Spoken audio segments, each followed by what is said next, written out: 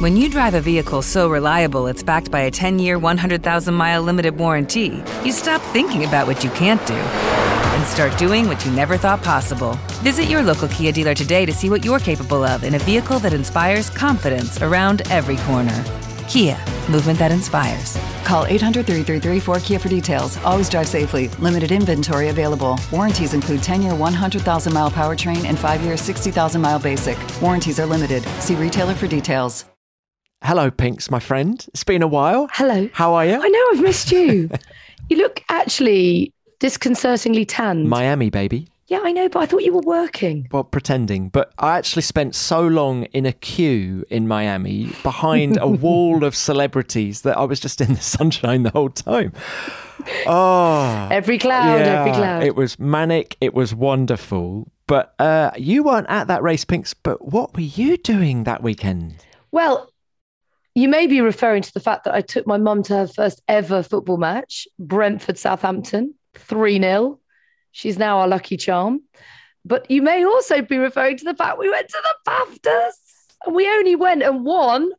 We being Sky F1 for your coverage of the Abu Dhabi Grand Prix last year, right? Well, you know what I would say? It wasn't just Sky F1. It was F1 as well. It was the co-production, if you will, but also recognition of the sport as a whole. The fact that it's being globally acknowledged in a way that I don't think I can ever remember. It seems more popular than ever. It seems more open than ever. And yeah, it's a real buzz. It's a real buzz that people everywhere are starting to really wake up and enjoy the sport that we've loved for so long. What happens at the BAFTAs then? Can you just talk me through it? You were... Can't possibly tell you. What, you can't remember? I can't possibly tell you because I can't remember. There may have been 1 or 2 Aperol Spritz. But what happens? You arrive, there's a red carpet. I tell you what, you arrive really, really early. So we had to be there at 2 p.m. And of course, we're therefore refreshing our phone every few seconds to get updates on the race because we can't watch it. And you're sort of filed in and do the whole red carpet business. And then it's a very long as live show. But it's amazing. It's the who's who of drama, news, comedy, sport. It was brilliant. And then describe the moment when you were announced as the winners. How did it feel? We were just so in shock that I have no recollection of what I actually said in that moment. And there may have been a few expletives. And then it was a really long walk down to the stage. And I was in really high heels, which I've never mastered walking in. So I thought I'm going to just wipe out any minute. But yeah, what a buzz. I mean, genuine adrenaline rush and thrilling. And then you're taken backstage and they give you a glass of champagne. And then there's a sort of bank of photographers and you answer all these questions. And yeah, I have to say, I was gutted that the rest of the team weren't there. I missed my teammates, but I think they were having quite a lot of fun in Miami. Yeah, they were. And then, of course, the next instalment, Pinks, this coming weekend in Spain, race 6. Yes. Let's preview it. Let's do that, TC. Welcome to F1 Nation as we look ahead to the Spanish Grand Prix with Tom Clarkson and Natalie Pinkham.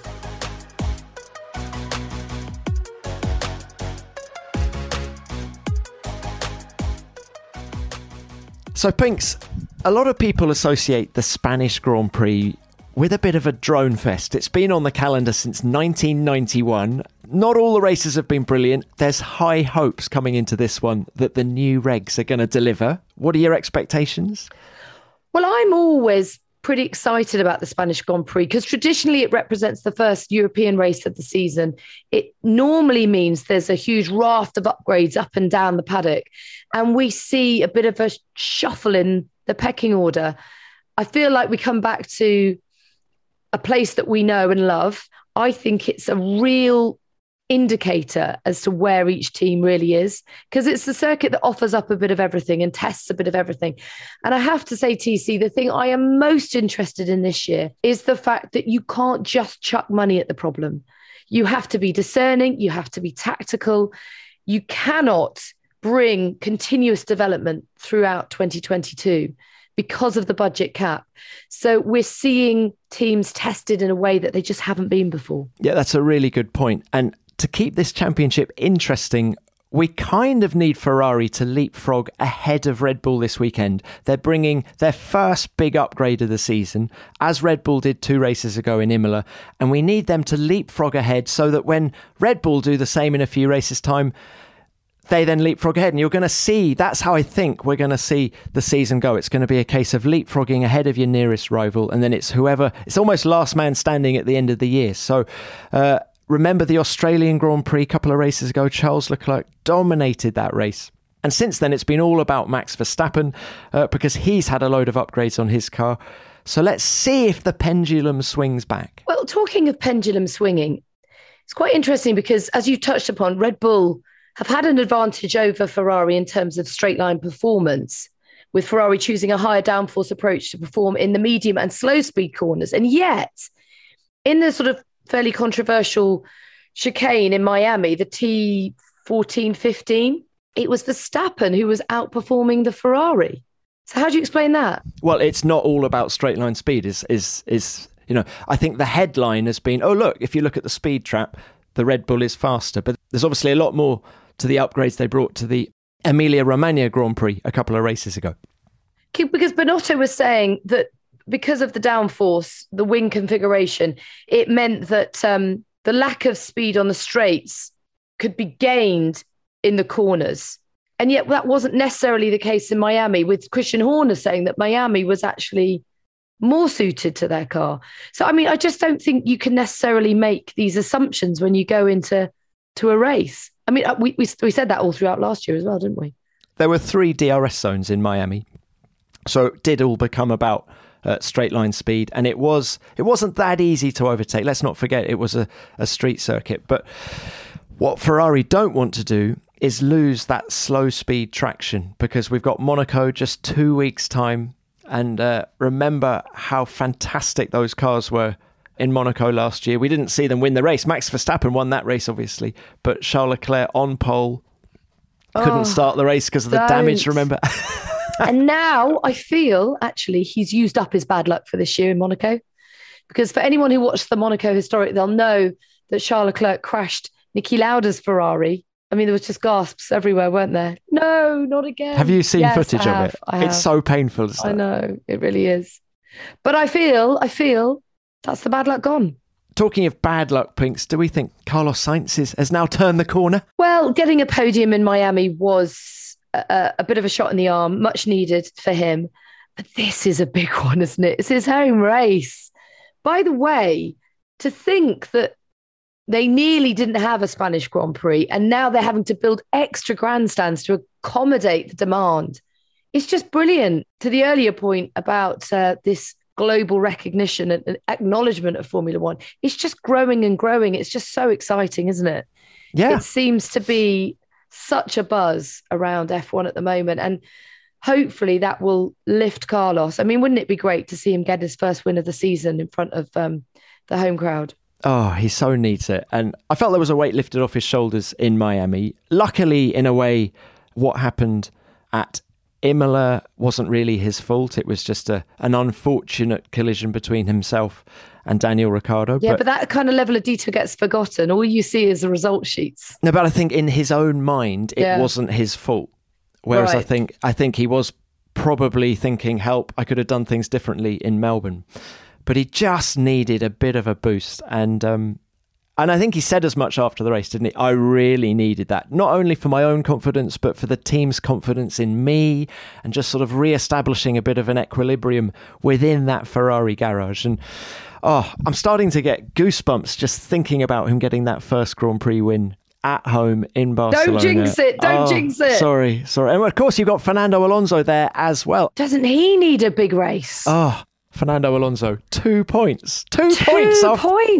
So we've got Carlos 51 points behind his teammate. And we've got Fernando Alonso, who really has promised so much through this season, with just 2 points, and his teammate 22 points ahead of him. It's crazy, isn't it? But I just think he has had a lot of bad luck as well. So yeah, things have got to change for our Spanish friends, and I'm sure they will. Now, can you believe it, Tom? It has been 6 years since Max Verstappen's win on his debut for Red Bull at Barcelona. If you look at those pictures, he looks so fresh-faced. It's only 6 years. I mean, we probably look a lot more fresh-faced as well. Pinks, as you mentioned that, I'm just shaking my head. Do you remember? I remember it so vividly. Yeah. And just Kimi Räikkönen sat on his gearbox for lap after lap. Have you heard the clip from our Dutch friends as he crosses the line? Oh, yes. Wonderful. Yo, hey! Yo, ho! Yo, what bizarre! The first of 23 wins, and I'm sure many more still to come for Max Verstappen.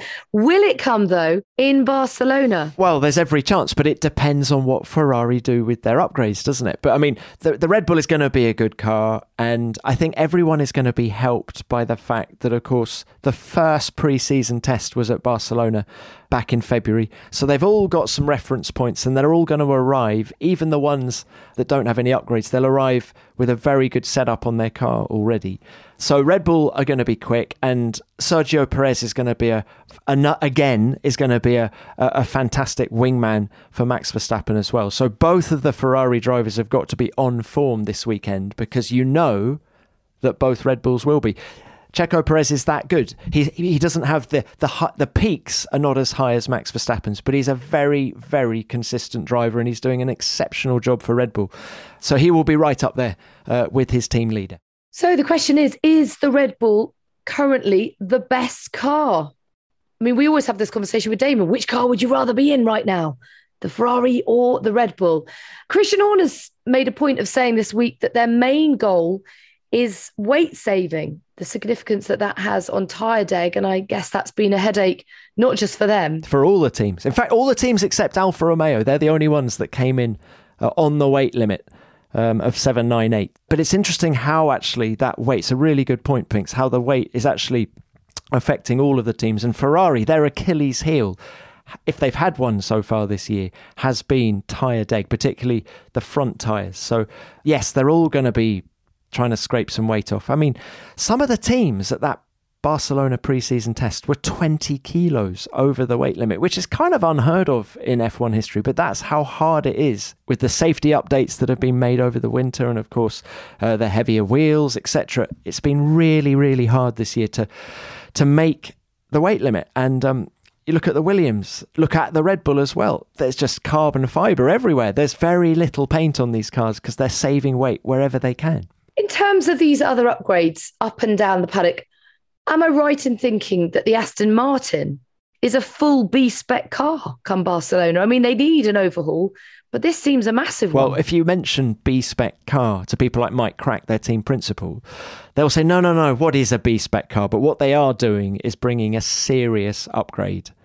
Every bit of that car has been analysed, and they're bringing lots of upgrades. They haven't been specific yet as to what they will be. They will have to, of course, before we turn up, because one of the new things for this year is that they have to inform the FIA prior to each race what is different on each of the cars before arriving at a Grand Prix. So we will know before first practice on Friday what is new on the Aston Martin. But my goodness, they really do need it, don't they? Because what are they, P9 in the World Championship now? And that's only thanks really to that wet, dry race at Imola, where both of their drivers, but particularly Sebastian Vettel, really excelled in those conditions. And other drivers like Carlos Sainz had some misfortune as well. But yeah, Aston really needs something. Talking of Vettel, can we just have a quick Sebastian Vettel appreciation moment? Popping up on Question Time, holding his own in that cauldron of opinion and debate, and visiting Feltham Young Offenders, which, I don't know, he just, for me, kind of continues to surprise and delight. And he does it in quite a low-key, chilled-out way. There's no big fanfare. He does it for the right reasons. He was so impressive, wasn't he? And for people listening outside the UK, Question Time is a flagship current affairs show on the BBC television programme. And it's normally, a couple of MPs and a couple of celebrities, I suppose you could call the other guests. And Sebastian was one of those. And he held his own, talking about a wide variety of topics in his second language, all of it related to the UK, not his home country, Germany. And yeah, he nailed it. And you feel that all the time. I mean, I don't think this, by the way, in any way distracts from his day job. But you do feel in a way that he is paving a course for himself when he does decide to leave F1. 100%. Let's talk about Mercedes. A step forward, would you say, in Miami, thanks to the updated front and rear wing? Do you feel like they're finding their way now, or do you think a whole new concept rethink is on the cards? Well, they flattered only to then deceive in Miami. I felt after Friday practice, George Russell was quickest, and there was definitely a spring in the step of all the guys who worked in the team. And then the performance just slipped away over the weekend, and they ended up pretty much where they've been all season, as the third fastest team. But perhaps that performance on Friday has given them a few pointers as to where they need to go. And of course, they're going back to Barcelona, where they first tested the car in February. That was a different spec car. It had the wider side pods when they were there in February.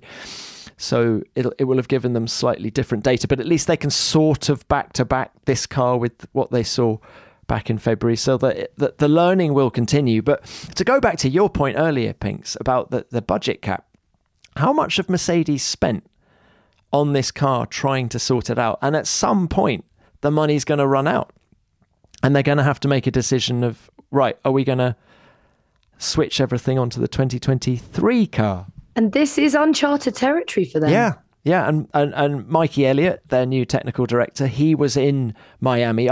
It's always quite unusual to see technical directors at flyaway races this early in the season, because they're still, most of them are back at the factory, getting those first upgrades on the car, overseeing things. So for Mikey to be at the track in Miami, I felt was unusual, and that we saw it pointed to them still trying to work out how best to run the car at the track, and that he was just trying to guide the likes of Andrew Shovlin and James Vowles, give them any help he can as to, from setup point of view, also getting from them any ideas as to what they need to focus on back in the factory with upgrades. But I mean, this is a huge race for Mercedes.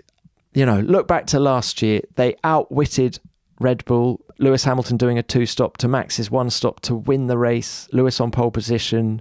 12 months is a long time in Formula One, isn't it? And, you know, who would have said that George Russell, new to Mercedes, would be the only driver on the grid to have finished in the top 5 at every Grand Prix this year? I'm in danger of becoming a George Russell fanboy, because I think what he has done this year is exceptional. Absolutely exceptional. He's come into the biggest team in Formula One, which has had a huge reputation, 8 consecutive Constructors' Championships. He hasn't been overwhelmed. He's just knuckled down and delivered every single time he's gone on the track. It's been fantastic. Yeah, and he's also played it down. I really appreciate that. I've noticed that every time he comes for an interview after quali or the race, he plays it down. He doesn't enjoy the fact that he is doing incredibly well, because he recognises that the bigger picture isn't so pretty for Lewis or the team. And he's handling that brilliantly.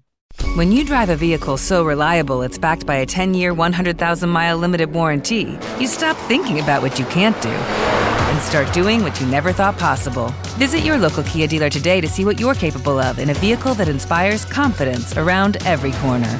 Kia, movement that inspires. Call 800-333-4KIA for details. Always drive safely. Limited inventory available. Warranties include 10-year 100,000-mile powertrain and 5-year 60,000-mile basic. Warranties are limited. See retailer for details. Now, I'm excited about McLaren, Pinks. Are you? Yeah. You are? Yeah. They were fastest when we were in Barcelona in February. I feel that they found a bit of consistency with their car now. I think it could be a decent weekend for Lando Norris and Daniel Ricciardo.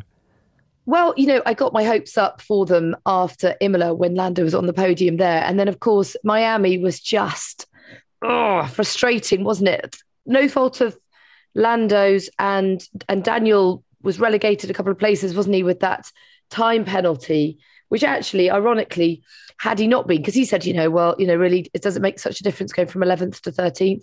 But actually, with Fernando's time penalties, he could have been promoted to within the points. So that I know it's a single point, but it's quite a symbolic one, isn't it? But they must have left Miami a bit downbeat. In fact, I saw them all the following day because I was at McLaren for the women's wildcard for esports, trying to get more women and girls into sim racing and esports because there's a significant lack of them.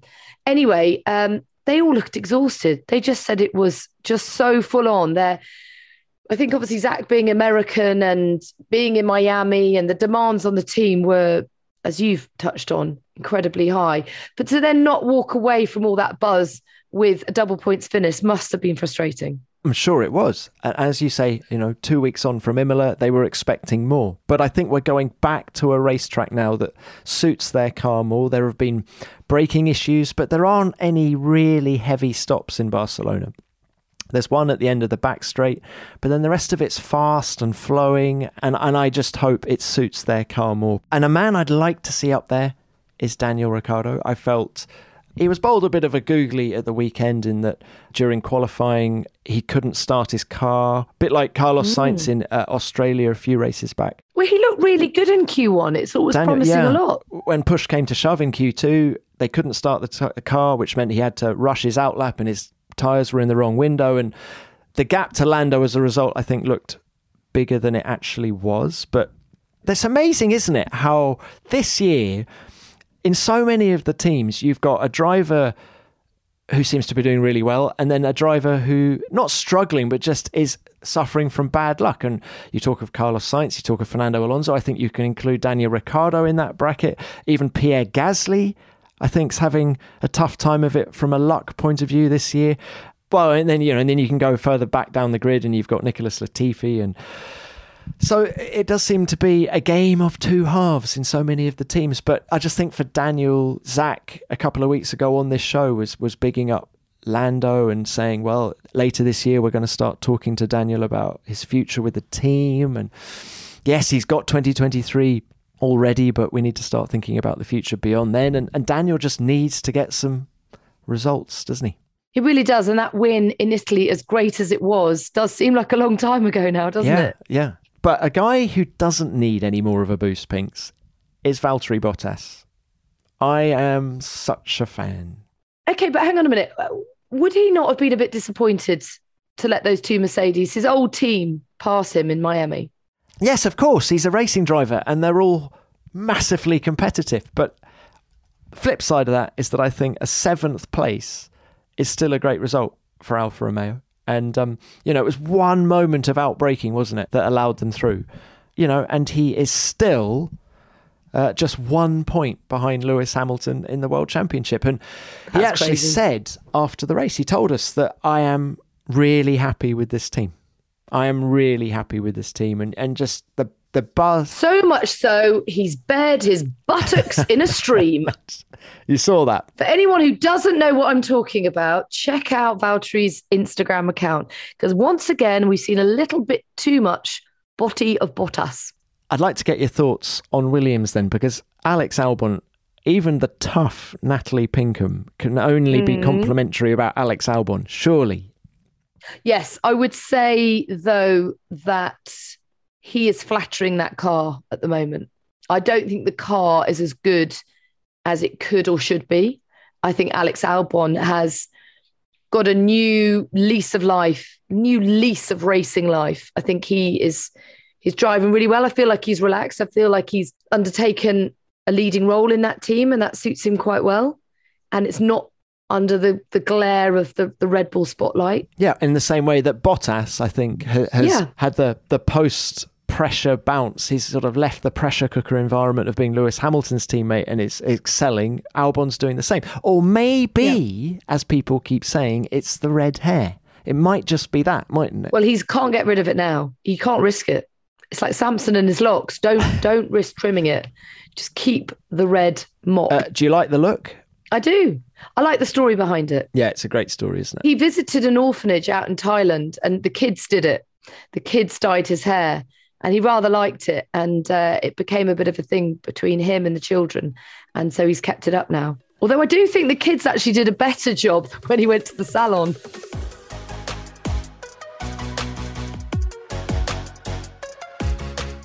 Well, Pinks, it's time for our first guest of the show. He's a familiar face on Spanish TV and now on F1 TV as well. His Fabrega lessons on F1 tech are legendary.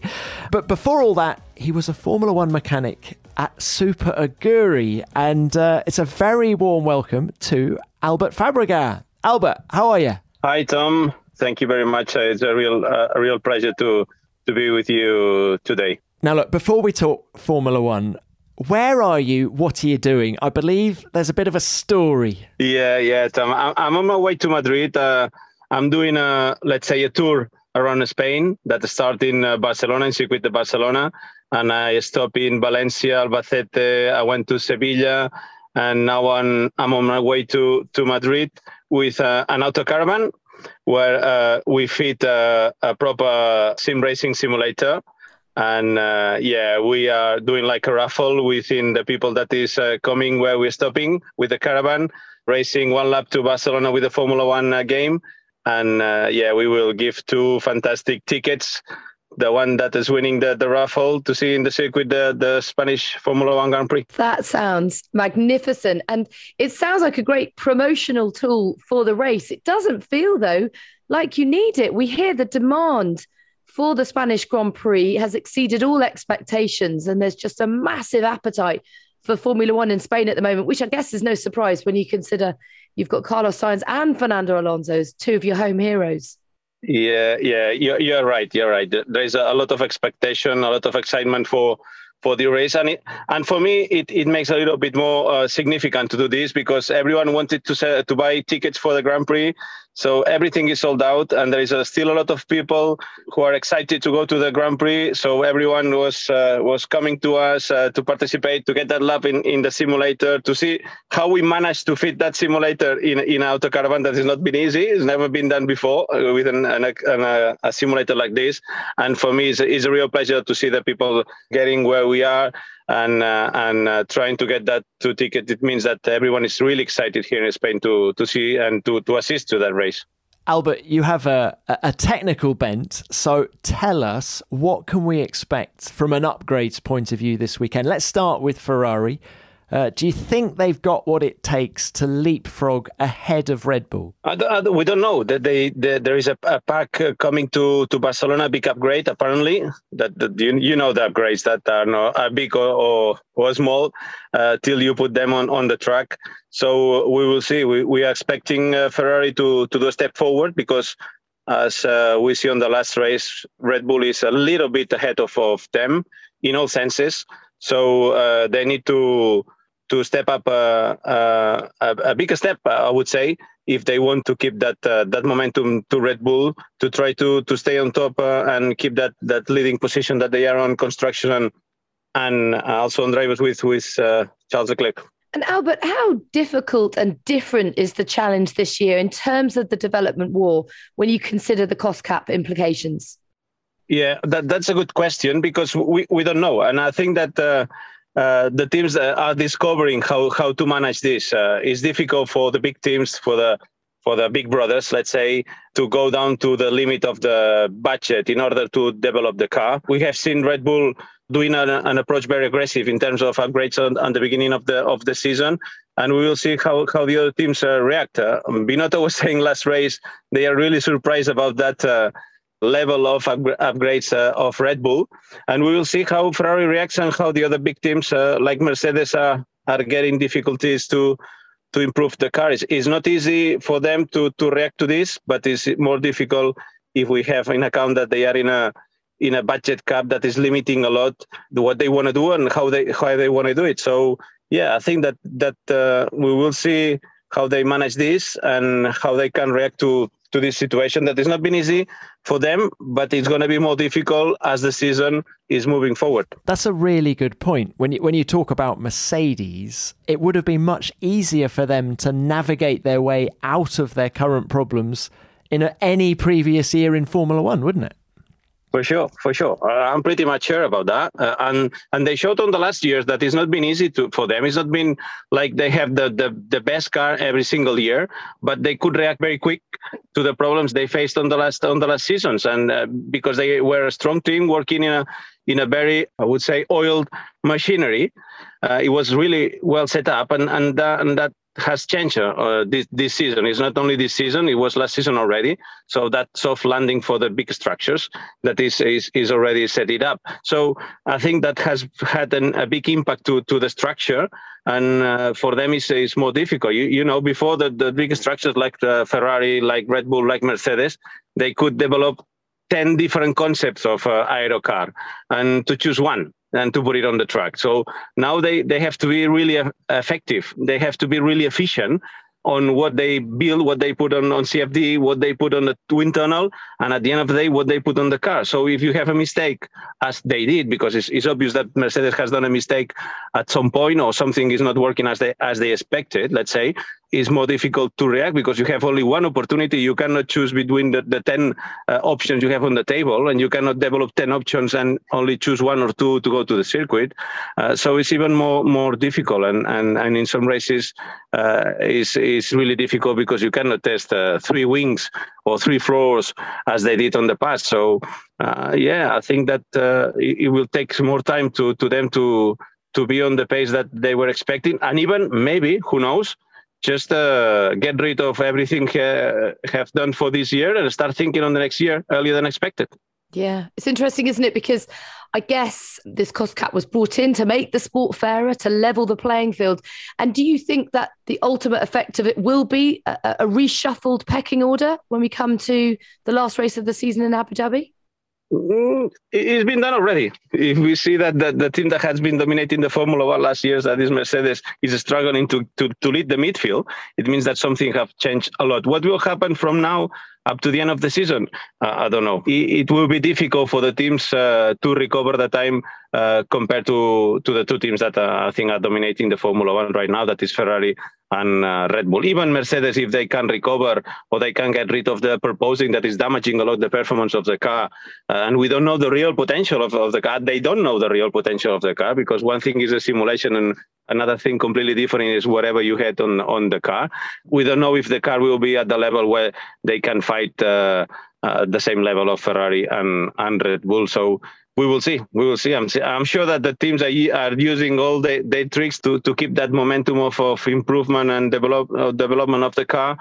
But we will have to see. The rules, as you said, are set in a way where the teams can merge in a performance difference lower than that we have last year's. So probably we will see at the end of the season something closer.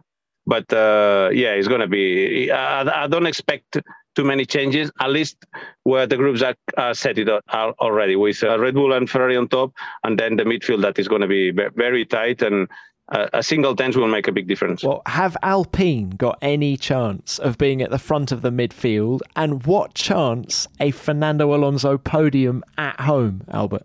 Ooh, that's difficult. I think that Alpine has lost a big opportunity at the beginning of the season, because in some races they had a very quick car in qualifying, maybe not that quick on racing, but they had the proper setup. I think they spot on the right setup in terms of aero and the mechanical grip in some races. They were aggressive with the engine, I would say, as well, but they didn't take that speed and convert it in points, at least on Fernando's side. So I think they lost a big opportunity to get and earn a lot of points at the first 5 races of the season, because of the reliability of the engine. That is a point also to have in account, or because of different problems with the car that's not good for them. But right now, I think the chance of Fernando being in the podium is always there. You know, he's a fighter. You know him. His talent is still there. He's still as hungry as it was 20 years ago. So if there is a chance that he will take it, I'm pretty much sure about that. The other question is if the Alpine will be in a situation where Fernando can develop all his fantastic skills. Not sure. So let's see what he can do. Let's see if things happen. It's going to be hot in Barcelona next week, so there will be a lot of degradation in a circuit that is putting a lot of energy to the tires. So there's still some things that there's quite a lot of question marks on the table. And if there is a chance, he will take it. I'm pretty much sure about that. Albert, thank you so much for coming on the show. Great to speak to you, and good luck in your caravan for the remaining 200 kilometres to Madrid, and I suppose then back to Barcelona.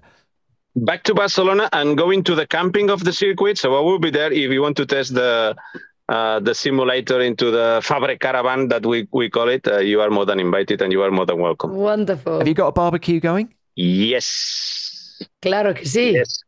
Claro que sí. with good Catalan and good Spanish wine if you come. Oh, perfecto. Selling it well. Qué rico. Albert, thanks so much. Good luck with it. We'll see you at the weekend. Thanks so much, Albert. Thank you very much. My pleasure.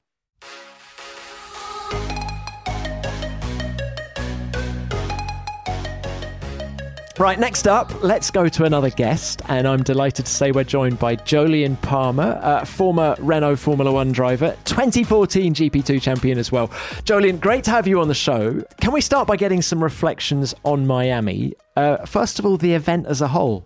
How'd you find it? It was really cool, I think, being out there for the first race. It was like a real one-off event. But as first races go, I mean, it was so cool that it was star-studded. The drivers loved it. There was just a fever atmosphere through the whole city, wasn't there? Yeah, it was fantastic. And from a performance point of view, what were your take-homes in terms of the pecking order? Who you felt... Who left Miami with a spring in their step? Well, Red Bull and Verstappen, absolutely, because they won again. But then there's always the caveat of, is the car reliable enough to be a contender for the whole season?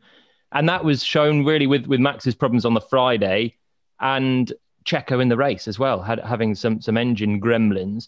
So no doubt they're very happy. And I think the way that Max won was just so encouraging, coming from behind both Ferraris, having not done any real running on Friday on a new circuit, and then to pass them both in the race and not really be challenged that hard after it. Maybe a few laps under safety car was a little bit sweaty for him, but the rest of the race, he was just stretching away. But they still have the reliability concerns, which aren't going away at the moment. And from a performance point of view, do we go to Barcelona needing Ferrari to respond?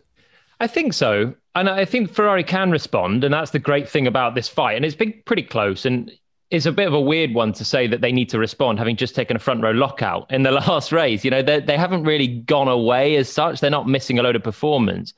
But I think all the time that's passed, I've just felt slightly more that Ferrari could have done a bit more to try and win in Miami. I thought they were a bit conservative with the drivers in the race, were a bit too kind, I think, to Max, with Carlos letting him sweep around the outside at turn one. Tricky position for Carlos, and he's had a run of incidents at the start. So maybe he was a bit cautious, understandably. And then for Charles, the way that the move for the lead in the end was just a little bit easy, wasn't it? We're used to seeing Lewis Hamilton and Max Verstappen barging each other off the road, all guns blazing to try and just get their car in front at any moment in the race.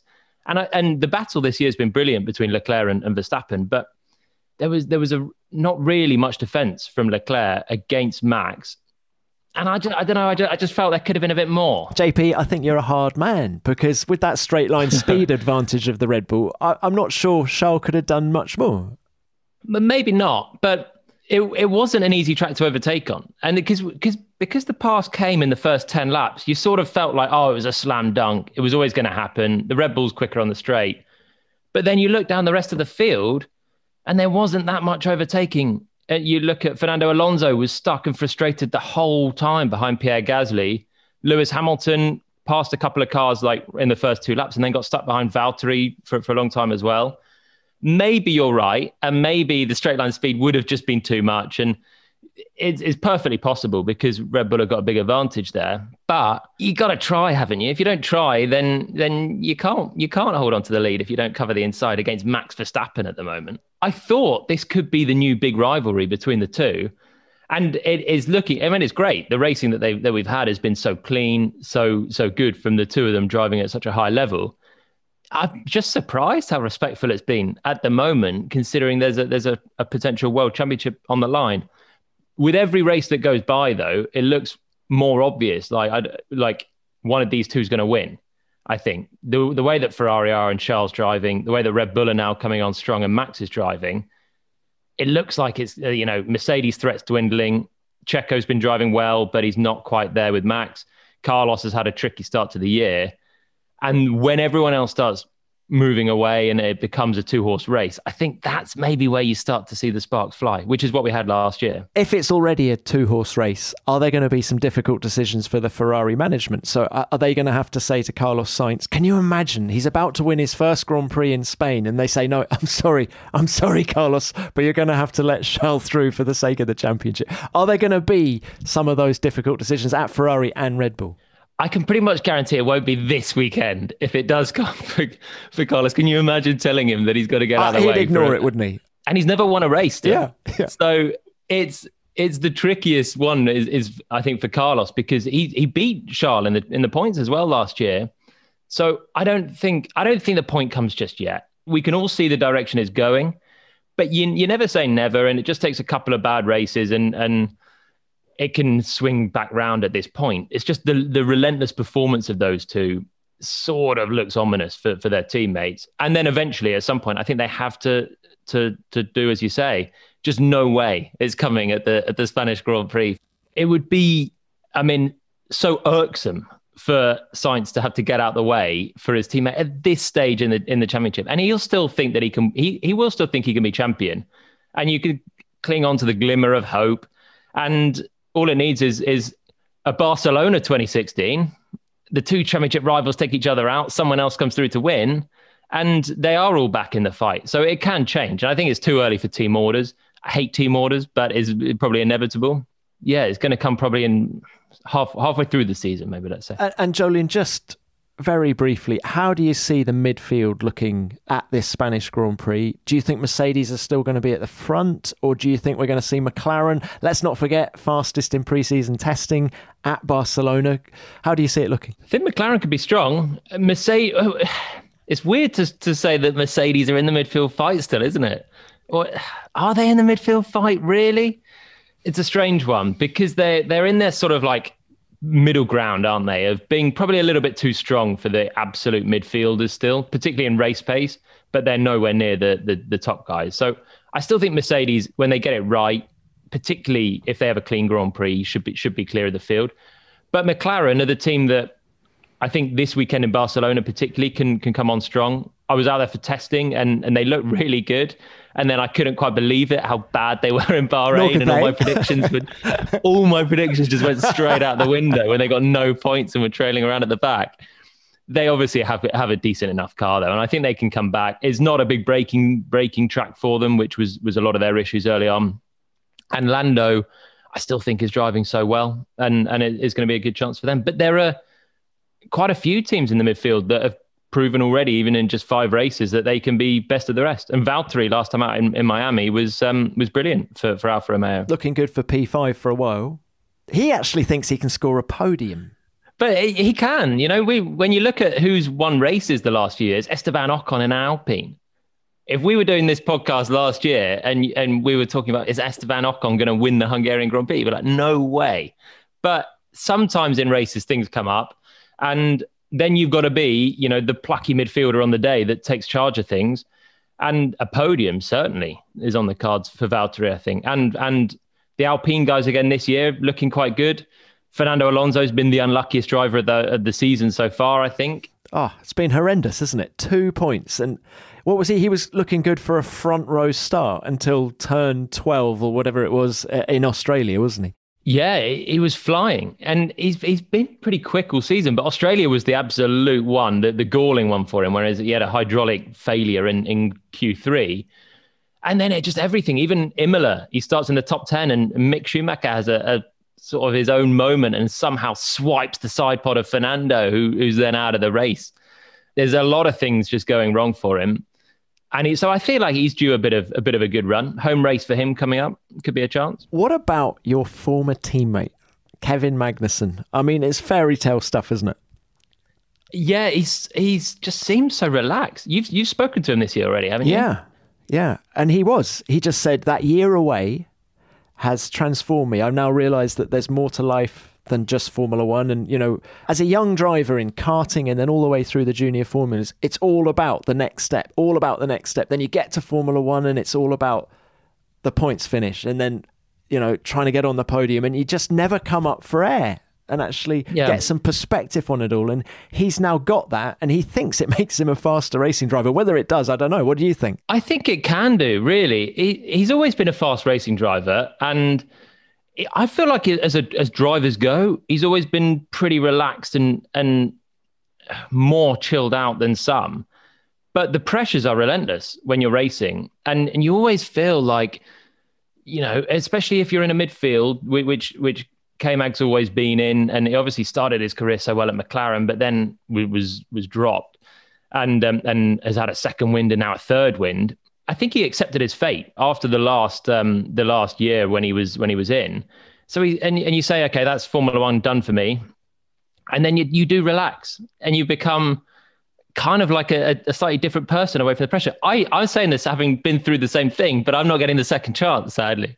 But I think for K-Mag then to see Formula One, you know, the dream of every kid, come and then pass you by when him and Grosjean were out at Haas, to then get a second chance is like a shot at nothing, really. He thought he was done. He's come back. The car's pretty good, and he's still a very talented driver. So he's super relaxed, and he's getting a lot out of a good car. And it's really great to see him back in. When you were his teammate and you looked at his data, what are his greatest strengths as a driver?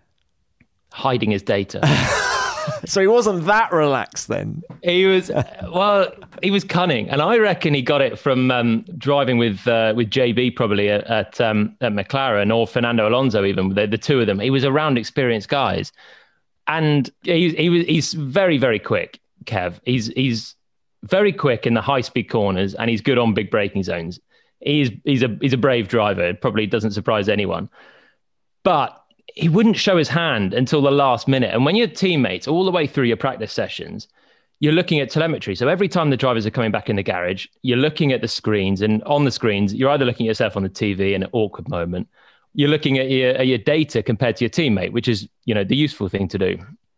And you're then looking and seeing, okay, I'm a couple of tenths away from Kev. He's quicker there. I'm quicker there. Let's work on these corners. But he would never show his absolute pace through some of the big braking zones or the fast corners until qualifying. So you'd always, it sort of lure you into a false sense of security. And I reckon maybe Mick's found a similar thing early on this season, coming against a bit more of a wily teammate, where you think you're in a decent position. You get to qualifying and then suddenly, bam, he unleashes everything he's possibly got through some of these corners. And you thought you were doing pretty well, felt on the edge, but there's a whole new level there.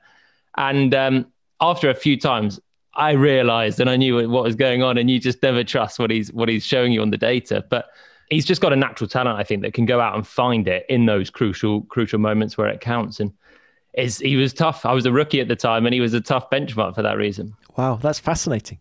Well, look, final one then. What's your podium? What's your podium for the Spanish Grand Prix 2022? I really want to call it a Carlos Sainz win, but I just can't see it happening, sadly. If Ferrari turn up with a car capable of winning, you still can't see it. You know what? I'm going to go with it. I was about to err away, but there's going to be a load of upgrades coming in Barcelona. It's always a track for upgrades. Ferrari have promised something on the car. The higher downforce track maybe is going to help them a little bit as well. And it's Carlos Sainz's home race. He's always been decent there. Let's go for a Sainz win. 1-2 lockout for Ferrari. And it's Max Verstappen third then. Okay, you heard it here first, ladies and gentlemen. Jolien, thanks so much for coming on the show. Pleasure. So it's almost time to go racing again. Getting up at an unearthly hour on Thursday to fly. I think my alarm goes at about 4 on Thursday morning. But I do get an extra night at home. Well, I was going to say, why don't you fly out on Wednesday evening? I just like doing bath and bedtime. My husband insists on it. I'm not talking about the kids. Well, look, don't sleep through your alarm. Look forward to seeing you. It's going to be a cracker. There's going to be such a good vibe. Pinks, let's end the show with our predictions. Okay, Lando's going to take his first win of his Formula One career. No, I want the better story than that. I want Carlos Sainz to win his first Grand Prix at home in Barcelona. That's the headline for me. And that would also prove that Ferrari's upgrades have worked. And then McLaren maybe rounding out the podium? Yep, that would be great. I'd like to see Daniel Ricciardo. Lando's fantastic, but I'd like to see Daniel Ricciardo on the podium. A, because we love a shoey. Does he do a shoey if he doesn't win? Yeah, of course but he he's does. on the podium. Even if he's on the podium. Yes, absolutely. And let's put Fernando up there in third. Can you imagine Carlos Sainz and Fernando Alonso on the podium in Spain? Both drinking Daniel's toe jam. Beautiful. I'd take that. F1 Nation will be back on Tuesday, the 24th of May, as we get La Última Palabra from the Spanish Grand Prix. That is the last word. And make sure you hit the follow button on your podcast app so you get the next episode as soon as it's released. F1 Nation is produced by Formula One and Audio Boom Studios. Hasta luego.